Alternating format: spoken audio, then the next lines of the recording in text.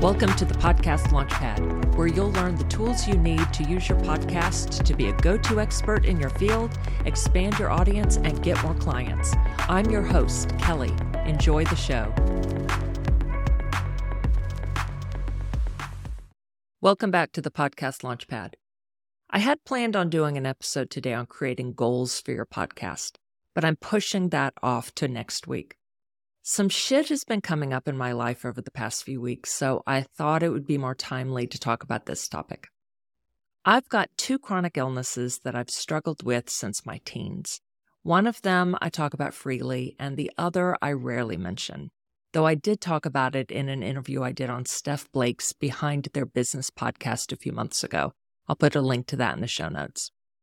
I want to talk about them with you and chronic illness in general, because they really affect how you run your business and your podcast. Podcasting takes up significant time. I talked about pod fade in episode 36. What is pod fade and how do I prevent it? So, pod fade is when you unexpectedly quit your podcast. The average podcaster quits their podcast at around 7 episodes. This tends to happen because you don't know what to expect from podcasting and you get overwhelmed. Now, this can happen even more easily when you have a chronic illness because you're managing your illness while running your business, and now you've added podcasting into the mix. If you aren't prepared for the extra time and energy that a podcast takes, you'll burn out fast. If you have a chronic illness, especially what they call a, quote, invisible illness, then you understand how you really have to manage your energy. And you've probably heard that spoon analogy, like you have only a certain number of spoons and you have to decide very carefully where you're going to use them before you run out of them. And I thought this would be a particularly relevant topic to discuss with y'all as women because we tend to carry more burdens when it comes to childcare and household duties. That is when we're in a partnership. And when we're single moms, then obviously we're doing all the work. So, the illnesses that I have are chronic migraine and bipolar disorder. They've both been under control for the past 6 years, but it took a shit ton of work to get here, and it still takes significant effort to make sure that I stay stable with them both now. Too much stress or sleep deprivation could trigger them easily, and that means overworking could trigger them. I used to get migraines more than half of every month. They started when I was 12. I would go to school with them. I would work through them. I ran my business with them. Nothing I tried would prevent them. No diet, no medication, no lifestyle changes. Now, I appreciate the sentiment, but please don't send me any suggestions. I've truly tried everything. Various medications, elimination diets, essential oils, meditation, various types of exercise, managing sleep and stress, which do help, naturopathy, chiropractic, Ayurveda, you name it, I've done it. What finally worked was getting scalp injections of Botox every 3 months. Total frickin' lifesaver. I now get only about 5 migraines every month, and I can totally get rid of those in a few hours instead of having them last 3 to 5 days. I mean, that is seriously a miracle. 5 migraines probably sounds like a lot, but it is really nothing compared to half of every month, and being able to get rid of them in a couple of hours instead of 3 to 5 days is totally manageable. Now, what I used to do before the Botox, work-wise, was cram in as much work as I could between migraines, knowing that I'd be pretty much useless for half of the month. Again, I still worked through the pain of migraines when I could, but sometimes I had to cancel everything and stay in bed for 5 days at a time. My current strategy is I still make a point of working when I can. It's like, I don't have a migraine, take advantage of it. But I don't cram anymore. I found that cramming in as much as possible triggered migraines. Now, the other thing that cramming did was it could trigger hypomania or dysphoria with my bipolar disorder. Now, if you aren't familiar with bipolar disorder, hypomania feels pretty awesome at first. You get a shit ton of work accomplished. You feel high. You don't need much sleep. You can feel on top of the world.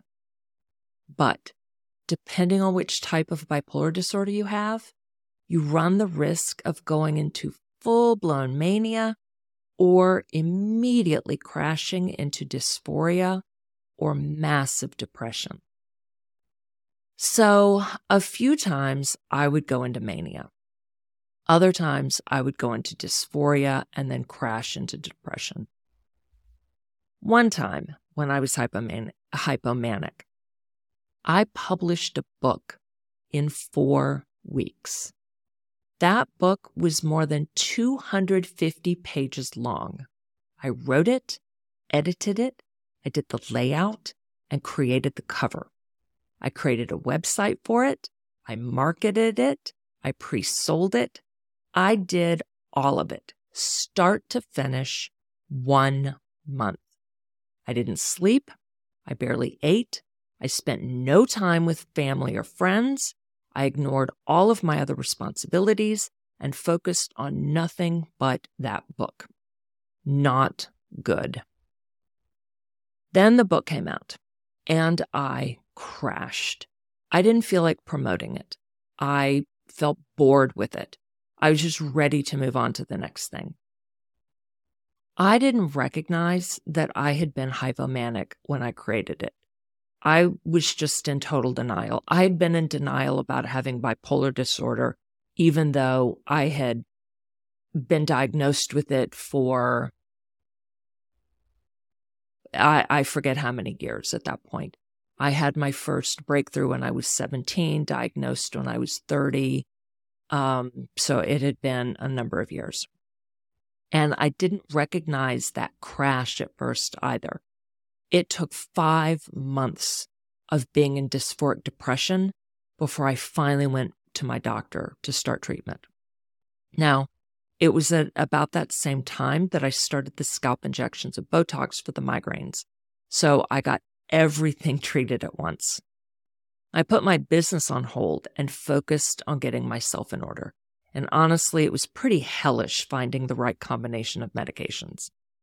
And it took 2 years to get stable, migraine-wise and bipolar-wise. And again, that was 6 years ago.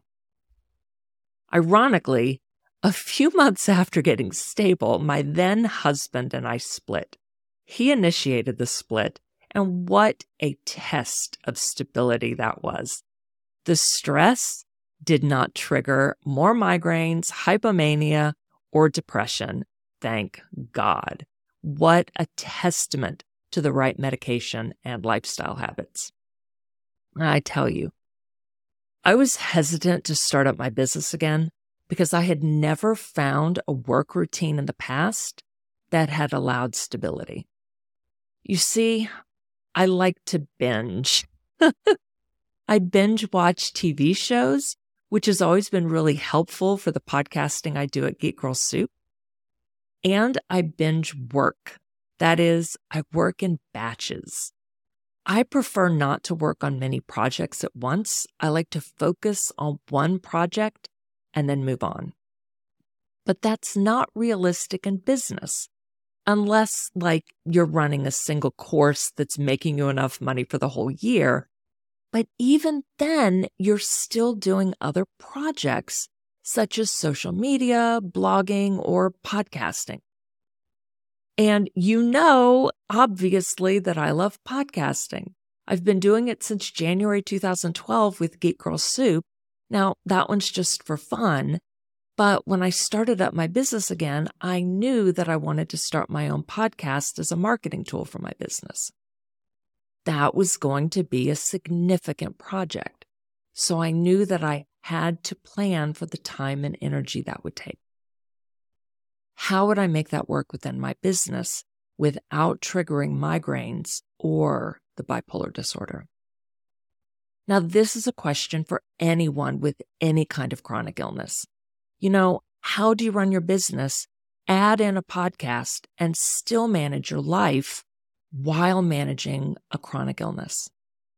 So, that life part. Shit happens. I'm moving my 16-year-old son out of his in-person school to an online homeschool situation because of his chronic migraines. His school starts at 7:20 in the morning, and the sleep deprivation is exacerbating his migraines. Now, there's more to it than that, but the logistics over the past few weeks have been a nightmare. They've been so bad that I ended up not putting out 2 episodes that I'd planned a couple of weeks ago. I felt like complete shit about that. I just put such high standards on myself that I felt like a failure for not putting out 2 episodes. So that's the first thing that you have to do with a chronic illness. You have to go easy on yourself. We already have this extra cart that we're pulling, or a limited number of spoons, whatever analogy you prefer. Chronic illness is an extra burden. It's something that most people don't have to consider when planning their goals or even their day. So we need to give ourselves a break when things are tough, and we need to plan for things to be tough. So that's the second thing to do. Plan around the chronic illness. Chronic illness isn't necessarily a limiting factor. It doesn't have to stop us from doing certain things, but it is a factor that we have to consider when making decisions. Now, you're listening to this episode, so either you already have a podcast or you're considering starting one. You know that I'm a huge advocate of having a podcast as a marketing tool for your business. But maybe adding a podcast right now is too much. You need to look at what else you've got going on, how many spoons you've got left, how many carts you're pulling, and how much energy you've got. Since I'm good at batching and binging, I make podcasting work for me. I record several episodes at once and schedule them in advance. And that's what I recommend, working in batches or mini binges. Schedule time to write several episodes at once. Then edit them all at once if you're doing the editing yourself. Then schedule the episodes several weeks in advance. That way, you can be done for a few weeks. Then you're not working on your podcast every week except for promoting it. The third thing that we have to do is not compare ourselves to other people. Most people don't have to deal with chronic illness. Fewer than 5% of people have chronic migraine. Fewer than 5% of people have bipolar disorder. Whatever chronic illness you're dealing with probably doesn't affect too many people either. What that means is we can feel pretty alone, especially when we have an invisible illness, one that people can't see with their eyes, like if we're not on crutches or in a wheelchair, for example. Most people don't understand what it's like to be in pain every day. Most people don't understand what it's like to be exhausted every day. Most people don't understand what it's like to have stress or foods or travel or lack of sleep trigger a migraine or a massive mood swing. It's tempting to look at someone else's business or podcast and wish that we could have it so, quote, easy, and crave the success that they seem to have. We have to stop doing that. In the entrepreneur world, no one makes accommodations for us. We have to make them for ourselves. And we have to create our own success. And that's the fourth thing we have to do. Define success for ourselves. We can achieve any level of success we want. There are no limits. But maybe I'm not willing to risk a 5-day migraine or hypomania or full-blown mania in order to become the number one whatever. You have to make that kind of decision for yourself. What level of success feels right to you? What are you willing to do and to risk to get the success that you want?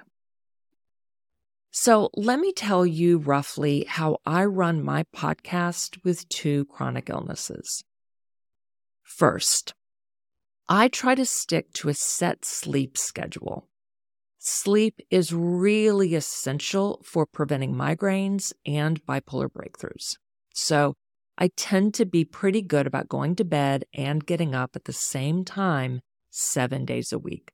I do slip, which is why I say try and tend to. Second, I take my medications religiously.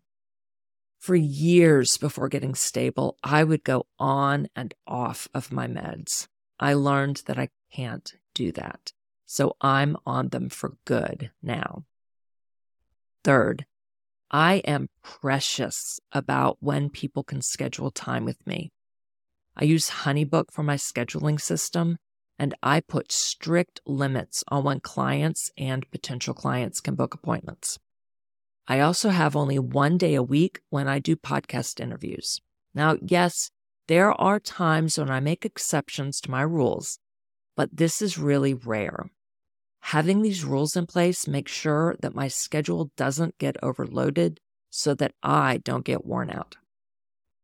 Fourth, I schedule certain days and times for working on my podcast. This is my batching or binging time. And I don't have to do it every week since I can schedule several episodes in advance. Fifth, I don't multitask when I'm working on something important. I batch all my important work, such as my podcast, preparing for the live sessions of my Women Podcasters Academy, and doing client work. I shut off email and all notifications during these times so that I'm not distracted and don't get stressed out by some life thing intervening. Sixth, I take little breaks throughout the day. I used to work or binge for several hours at a time with no breaks. I would just get into the flow of things and didn't want to stop. But I learned that I get wiped out doing that. When I binge for too long, then I need a binge nap. But when I take little breaks, I have more sustained energy. Finally, I plan my week in advance. I use iCal for my calendar, but I also write stuff down in a physical planner that I keep on my desk because I like to have a place to scratch off what I've done. So every Sunday, I plan out my week. I transfer my appointments to my physical planner, and I write down my 3 big goals for the week. But sometimes I have only 1 big goal if 3 feels like it's going to be too much.